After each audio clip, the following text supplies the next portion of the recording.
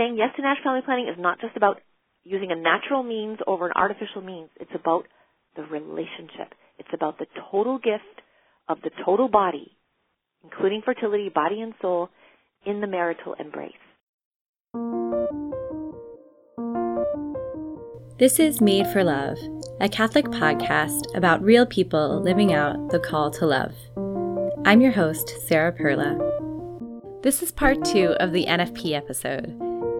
If you didn't listen to part 1, that's okay, I forgive you. But yet again, this is a podcast for the grown-ups in the room, not for the kiddos. We're starting with Sister Helena Burns. Hello, my name is Sister Helena Burns from the Daughters of St. Paul, and I present theology of the body to teens and young adults and whoever will listen. Because of its name, people contrast NFP, natural family planning, with, quote, artificial birth control. But it's not the naturalness that's the key. That's why we shouldn't even say artificial contraception, because there's nothing more natural than a prosthetic arm. What? Well, a prosthetic arm does what an arm does, because you lost your arm. Contraception takes a normal, healthy, functioning part of the body, system in the body, fertility, and makes it malfunction. So to use that part of the body, but also thwart it at the same time, is very different from not doing something, abstaining for a week.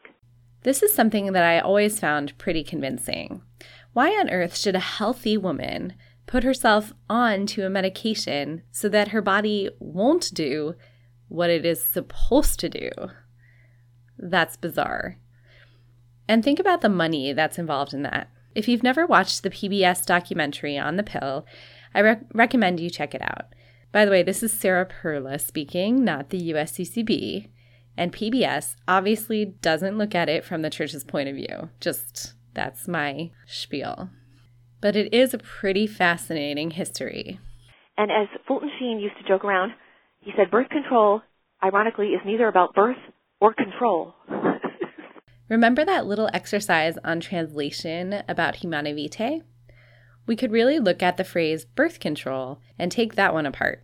Let's talk about self-control. To understand that, I was not made incorrectly by God, and I have to suppress a part of what it means to be a woman and part of my body. A lot of the sort of contraceptive stuff falls usually on the woman. It's her responsibility because she's the one that's going to get pregnant. And so to think I have to put instruments inside of myself, diaphragms and IUDs, and I have to take this harmful pill with all its side effects, it's a known carcinogen, plus all the other side effects, to correct something that's wrong about me, wrong about my body. And of course, that's not what women are thinking. They're thinking, I'm going to control my body now. I'm going to have control over my body and not be at the mercy of my body. But that is so the wrong way to look at it, because we're holistic. And what did people do before our modern day when we had the pill, which was invented in 1960? I mean, there's always been forms of contraception and abortion, etc. Margaret Sanger made no secret of the fact that she thought the only way to help women was to put control of fertility into their hands alone. The concept of demanding that a woman's husband or partner change his behavior wasn't an option on the table. Back in the day, everybody was an NFP couple. Unless you wanted to use these more extreme measures of contraception and abortion, which didn't even always work properly, whatever. So just as there wasn't really very reliable contraception until 1960, the rhythm or calendar method didn't work well for most women. We are way more complicated than that. And so sometimes today when people talk about NFP, they don't know how far the science has really come. And we've come a long way in 50 years. So we live in an experiential age where people don't believe in sacred text or authorities. Faith in God is very shaky. And so people want to experience everything for themselves. So it's try it. Try it and learn the wisdom of your body. Our bodies are smart. Our bodies are speaking a language. This reminds me of Pascal's wager. Not sure that God exists? Live as if you were sure and see what happens. This is something Lionel said about NFP. Just try it out. He and Janet were on the Humanae Vitae episode. By the way, Lionel has a doctorate, so I should really call him Dr. Yosesco. That's what happens when your friend is the podcaster. She just ignores your credentials and uses your first name. So rude. My name's Lionel Yasesko. Janet and I have been married for 13 years. We have 5 kids. Some point around, I think, when Tom was born, things started to get a lot easier. There's no harder life than trying to raise 2 kids. It just gets more fun and more and easier as you go after that, and or at least it has for us. I totally sprung this part of the interview on Janet, by the way. Have you practiced NFP? Oh no, really? Yes, I have. So I bought a book that was not a Catholic book before we got married, and it had the 3 things, and I didn't understand all of 3, and so I was able to follow the 2 out of the 3. There are a bunch of different methods of NFP. So Janet and Lionel learned the symptothermal method. It does work but you have to follow all the rules. That's the thing. So it shouldn't be frightening. You just have to be willing to follow the rules. And it's hard to follow the rules. It's really hard to follow the rules because as a woman, especially during the time when you have to abstain, that's the hardest time to abstain. That's when your body is made on purpose to have babies, right? So when your body is best able to make babies, you want to do that. And following NFP means that that's the one time when you don't get to do that thing. So, yeah, I mean, it's hard and it's difficult, but if you communicate with your spouse well and you both know what's going on and you pretty much have to have a conversation every day about it, like if you're ready to go ahead and do it anyway. When Janet learned NFP, her teacher shared a little nonverbal signal that she and her husband used. A friend of mine's mother gave me a little lesson where she actually pulled out her charts and she showed me her old charts. And she said, and see, this is where I got pregnant with your friend. And I won't say her name because, it's private. But anyway, so she gave me this lesson. And then after we came home from our honeymoon and we were opening up all of our gazillions of wedding presents, there's this one little box, cute little box. And I opened it up and it had 2 little glass blue birds. Very beautiful birds. And anyway, so she had told me that she had birds, that she would have them facing one another when it was okay, and looking away from one another when it was not. And so that's what I've been using for 13 years. But then I have 5 kids, so, and I had 3 other pregnancies too, where we had miscarriages. But, so, our level of NFP is, I know everything that's going on, but I don't necessarily very open use it to have a baby or not to. So. And when the birds are looking away? We spend a lot of time, sitting and talking to each other, and that can be really, really fulfilling. Actually talking about real things, not like TV or pop culture, things like that, but like real things, like reading books together. Like we do that a lot. So, I suppose that's one of the ways. I feel like we show each other affection in just like everyday life constantly. My husband comes home with flowers and says, I couldn't wait for your birthday, and it's 6 months away from my birthday. Or, he comes home with steak, which is my favorite meal in the world, and makes me steak.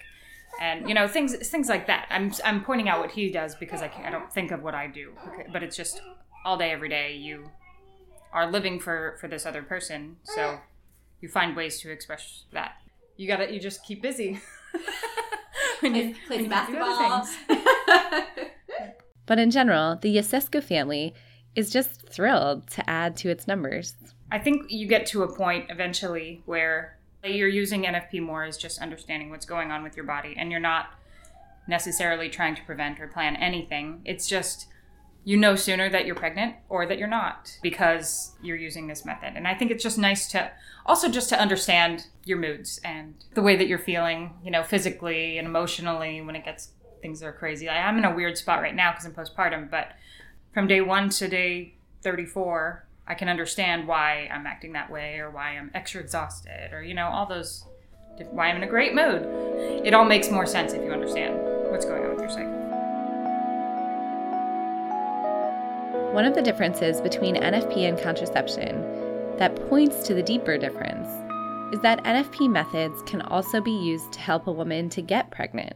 My name is Becky Wilson. So my name is Chris Wilson. We have 5 children, got 1 baby in heaven, and 1 little boy that's going to be born sometime in the next few weeks. Becky and Chris had this little pre-conversation that I thought you would enjoy. Before we start, how long have you been married, Chris? 9 years. Is it Right? 9 No. or will We're going it be on, 9 no, in 8. a 8. It couple- will be 9. You're right. 8 years.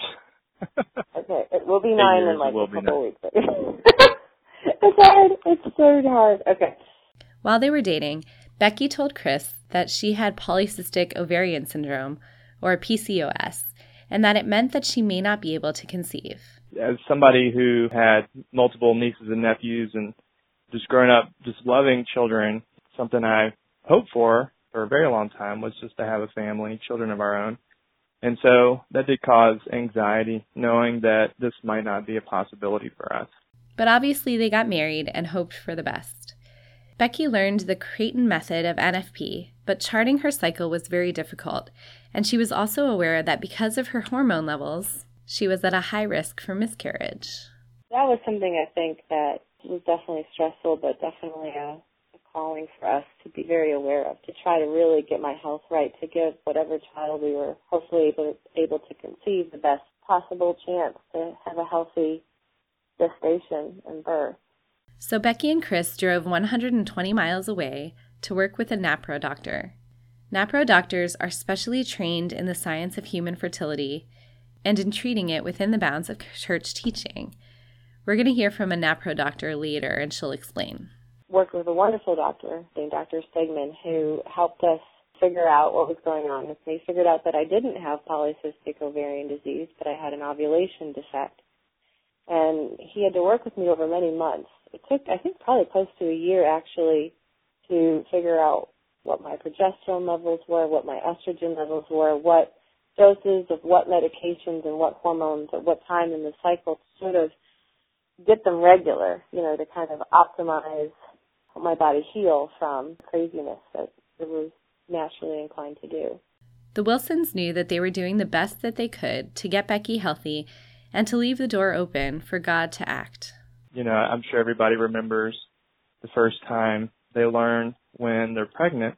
I just remember how excited, but in sort of disbelief I was, because I guess I had sort of accepted the fact that this might not happen. And so when we were able to conceive, I just remember how thrilling it was, and sort of just cried. The feeling of disbelief. There was yeah, some crying. definitely cried, for sure. Chris and Becky were in tears and in shock when they learned that they would be parents. But God had another surprise for them at their 7-week ultrasound. It was actually a friend of ours' father, who was the radiologist, that was interpreting it for us. And so he kind of came in and he said, well, everything looks good. Both babies look fine. And that was the moment where we were like, wait a minute, both babies? Oh. I just remember looking at Chris and all the color was gone from his face. He looked, he had this wide-eyed kind of like shocked look. It was pretty funny, actually. What I remember is the doctor, I think, expected us to be able to look at what we were seeing and realize there were two. But since this was, for me, my first ultrasound, it didn't occur to me that the two dots there represented two children. And so he kind of had to make it explicit. And once he made it explicit that, that it wasn't one baby, but two, I never, you just don't ever expect something like this. And so since it was just so unexpected, I think that was the reason for the initial shock. Not one, but two babies. God's grace is abundant. So Becky is really thankful for Creighton and how it made her body's fertility intelligible. She now teaches it. I do. I'm a certified Creighton practitioner.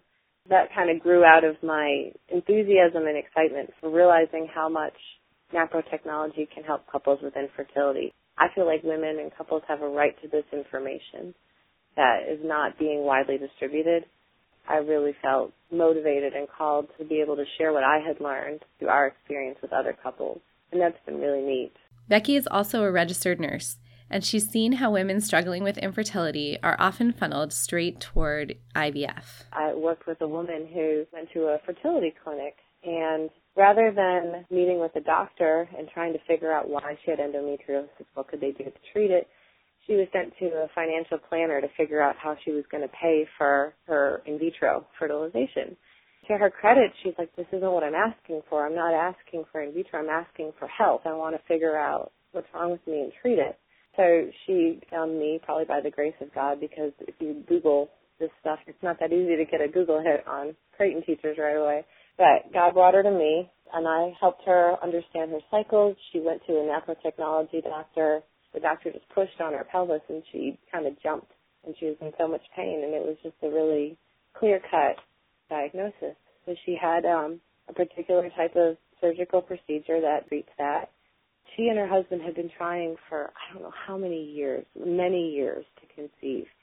And before the 6-week recovery time from that surgery was even done, she was pregnant.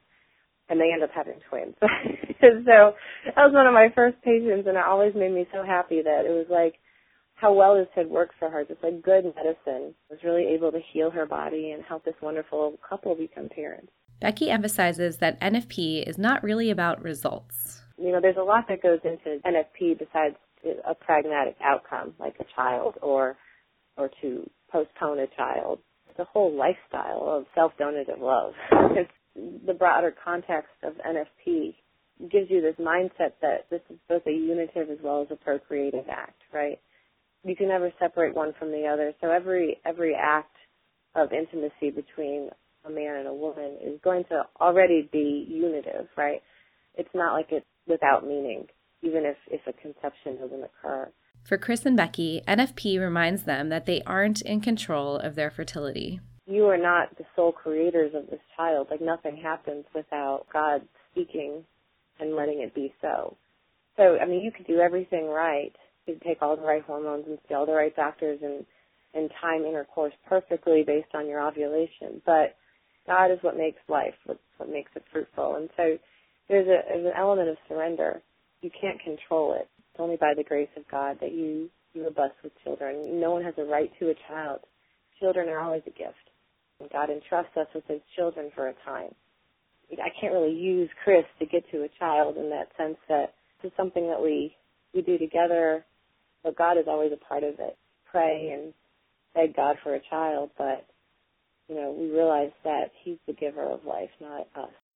Hopefully you listened to the episodes about infertility and adoption, where we talked more about this. So don't go misunderstanding me as if I'm saying that NAPRO is the answer to all infertility, okay? I'm not saying that. It was the answer to Becky's. And remember those rude comments that people made to Dax and Rachel in the first NFP episode? Here's a nice counter story to that. We were at a restaurant, and there was a gentleman who was sort of the entertainment at this particular restaurant. At the time, we had 3 children, twin boys and a little girl. And as we were leaving the restaurant, we happened to walk by the man who was providing entertainment. And he said to Becky, you need to make sure that you give your little girl a sister. And that was shocking to us because typically people see you with 3 children and they say the typical, so I guess you're done now. You have your boy and you have your girls. And for this man to say that was encouraging. It was like he was speaking life to us instead of something else. It just was uplifting. It made you want to have more children. It was just like the power of speaking life. It was so encouraging. Speak life, people. So, speaking of NAPRO, let's hear from a NAPRO doctor, shall we? I'm Dr. Karen Pohalis. I'm a family physician, and I'm also the Natural Family Planning Coordinator for the Catholic Diocese of Richmond. Here's a definition of NAPRO. NAPRO is natural procreative technology. It is the medical end of the Creighton model of natural family planning. So women who particularly are charting the Creighton model when they are having issues with recurrent miscarriage or with inability to achieve a pregnancy or other issues such as chronic discharges or painful cycles, they can be seen by a NAPRO doctor who completed special training in interpreting the Creighton charts and doing timed blood work and timed ultrasounds. And we work to find ways to solve these problems that is consistent with the Church's teachings on addressing infertility or addressing cycle problems without recourse to IVF, without recourse to the birth control pill or hormonal contraception. So women who come to us are going to get care that is consistent with the Catholic Church. And also they're going to get very good care because they are getting care that is actually addressing the root of the problem they have.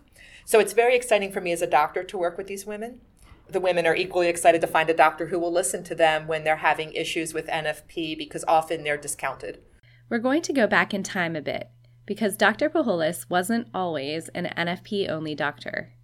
A few things conspired to make her rethink prescribing the pill. She saw a note in her parish bulletin one Sunday urging people to pray for doctors who prescribe birth control. She was like, hey, that's me. And that's the kind of thing you look at and think, wow, should I still stay here for the Mass or not? I did stay, but I read it and it talked about contraceptives potentially causing abortions. And I thought, hang on, wouldn't I have learned this in medical school somewhere? So I actually went to look it up, and this was in 1995. Back in 1995, you actually had to go to a medical school library and look things up because the internet really wasn't that common. So I went to the library at Hershey and looked things up and brought articles home and read it. And I thought, okay, you really are supposed to consider this a serious problem that the pill could potentially cause an abortion.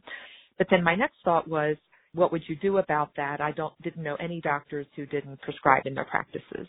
The journey had begun, but it needed a little push from someone, namely St. John Paul II. Fall of 1995, the Pope came to Baltimore, and I went with the kids downtown to try to see the papal motorcade. We didn't have tickets for the Mass. So we're outside waiting along the curb, and I decided to push the stroller because kids were getting restless. And I come along this sign that says, Holy Father, we are entirely in agreement with your traditional teachings. And I thought, oh no, it's that same thing again. I'm being stalked. So we did see the Holy Father. We were very close to him. I mean, half the width of a city street. Along with everybody else along the route, we got his blessing. And something must have happened that day of which I wasn't aware, because all my protestations about not being able to do this and how would I do this, within a couple of weeks, I realized I really did need to start researching how to do this. After this, Karen was ready to take the leap, but needed some help. A newspaper landed in our driveway. It was a sample for a paper we didn't normally get. And I opened it up, and in there was an ad for a doctor about 25 miles away in Harrisburg, Pennsylvania, who was starting her own NFP-only practice. And I thought, okay, so now there is someone doing it. I'm kind of running out of excuses here. So I called her office and said, I'm really not going to request an appointment. I just want to see if she can call me because I'm curious about how she practices. And she called me back quite quickly. Karen was at the point that she needed to tell the partners in her practice that her conscience would no longer allow her to prescribe birth control. She did it during Holy Week and was pleasantly surprised by how accepting they were. The next step was letting her patients know. Generally, people took it well. The one time I was nervous about someone getting upset about it was actually the father of a patient who called me to complain that his teenage daughter wasn't able to get her pill prescription from me anymore. He was upset because I was denying her essential care. I did talk to him and calmed him down, but told him basically that this apologized for the inconvenience. She could see anyone else in the practice or outside of the practice elsewhere in the area, but that I wouldn't be able to help her with it anymore. Since then, patients don't generally make it to Karen's office unless they already know her position on birth control. The receptionist tells them up front, and if they want the pill, they see one of the other doctors at the practice. If by some fluke they end up in her office, Karen explains and doesn't charge them for the visit. If you embrace the fullness of this teaching, we have a unique way to reach patients' lives that I would have never envisioned when I was in medical school. And I considered myself a really faithful Catholic at the time, still writing the pill, but didn't know that. But I just had no idea how God could so closely move in your practice. And he wants to move in our practices if we just give him the room to get in. Karen went to be trained in NAPRO, in part because her heart goes out to couples who long for children. And God has been so good as to show her the fruit of her work. When I first started doing the NAPRO thing, before I had my first infertility patient, a woman had come into my office. She had seen one of our other providers. She was pregnant and she was seeing her OB. She started spotting and she had already had a miscarriage and said, well, go to their office, get blood work drawn. I'm sorry, you're probably losing it again, but let's watch the hormones. Let's see what happens. Because he had checked a progesterone level on her a little bit prior, and the hormone level was okay. So he thought, well, she must be fine. It's not that, so it must be something else. But inevitable, it's going to happen.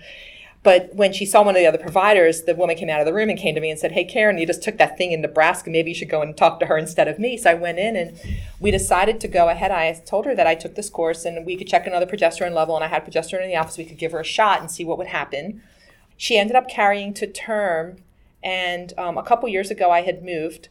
And the very first trick-or-treater at my new home was him. I hadn't seen him. Actually, I think I had seen him once because they weren't my regular patient. But out of the darkness, I hear the mom call, Dr. P, is that you? And I'm like, she goes, it's so-and-so, and this is, and this is Elijah. And I'm like, oh my gosh. So it was my very first trick-or-treater, was my very first progesterone NaproSave. And I Facebooked it. I was like, I have to, not a picture, nothing identifying, but I'm like, my first trick-or-treater was my first Napro baby born. And it's just and people were like, oh my gosh, it was just amazing. That is amazing. Because they were trick-or-treating in a neighborhood that wasn't even their regular neighborhood. They drove in to get to mine, and this is what happened. Karen knows that it's really a grace to be involved in people's lives in this intimate way. I'm not sure proud's the right word. To be honest with you, I'm more kind of humbled that I got the call to do it. I'm honestly just your kind of average family doctor out there. And before all this happened, I was definitely the very much average family doctor doing average family doctor things. And I think the events around my conversion to using NFP and things that have happened since, when I sit back and look, things that I thought were coincidences were definitely not. God had his hand on it. I think sometimes he picks his weakest tools to do his work, and I'll be proof of that. I love working with the people I'm getting to work with. They're people of great integrity, the people in the NFP community. I love them. They're coworkers, they're friends, they're almost family. I still sometimes kind of sit there and go, why is it me who's here? But God has his plans. So when it comes to NFP, couples should use what method works for them. And the NFP world is so small that I'm not sure that arguing over which is the best method is productive. But let the record show that I attempted to interview couples who used a variety of methods. I tried to make sure that I didn't have couples who all used the same thing. I'm sure there are others out there, but y'all can just, you do you. Here's a little clip from one of my evening phone interviews when I had to yell at my cat, Fitzwilliam, just to keep it real. Hey, stop it! Also, I want to give a really quick shout out to Krista Hall at St. Meinrad's. They are doing a great podcast called Echoes from the Bell Tower, and I think you should check it out because, as far as I can tell, they are the only other Catholic group that is doing storytelling. So check them out, and thank you, Krista, for all of your help. If you like what you've heard today, please support this project by sharing it with your friends, subscribing to Made for Love on iTunes, writing a review, or commenting on the show notes at marriageuniqueforareason.org. And be sure to follow us on Facebook and Twitter and all those things. This is essentially a one-woman production, so yours truly did everything with the notable exception of the music, which was composed and produced by Michael Taylor. Hello, this is Michael. Thanks for listening. Thanks, everyone.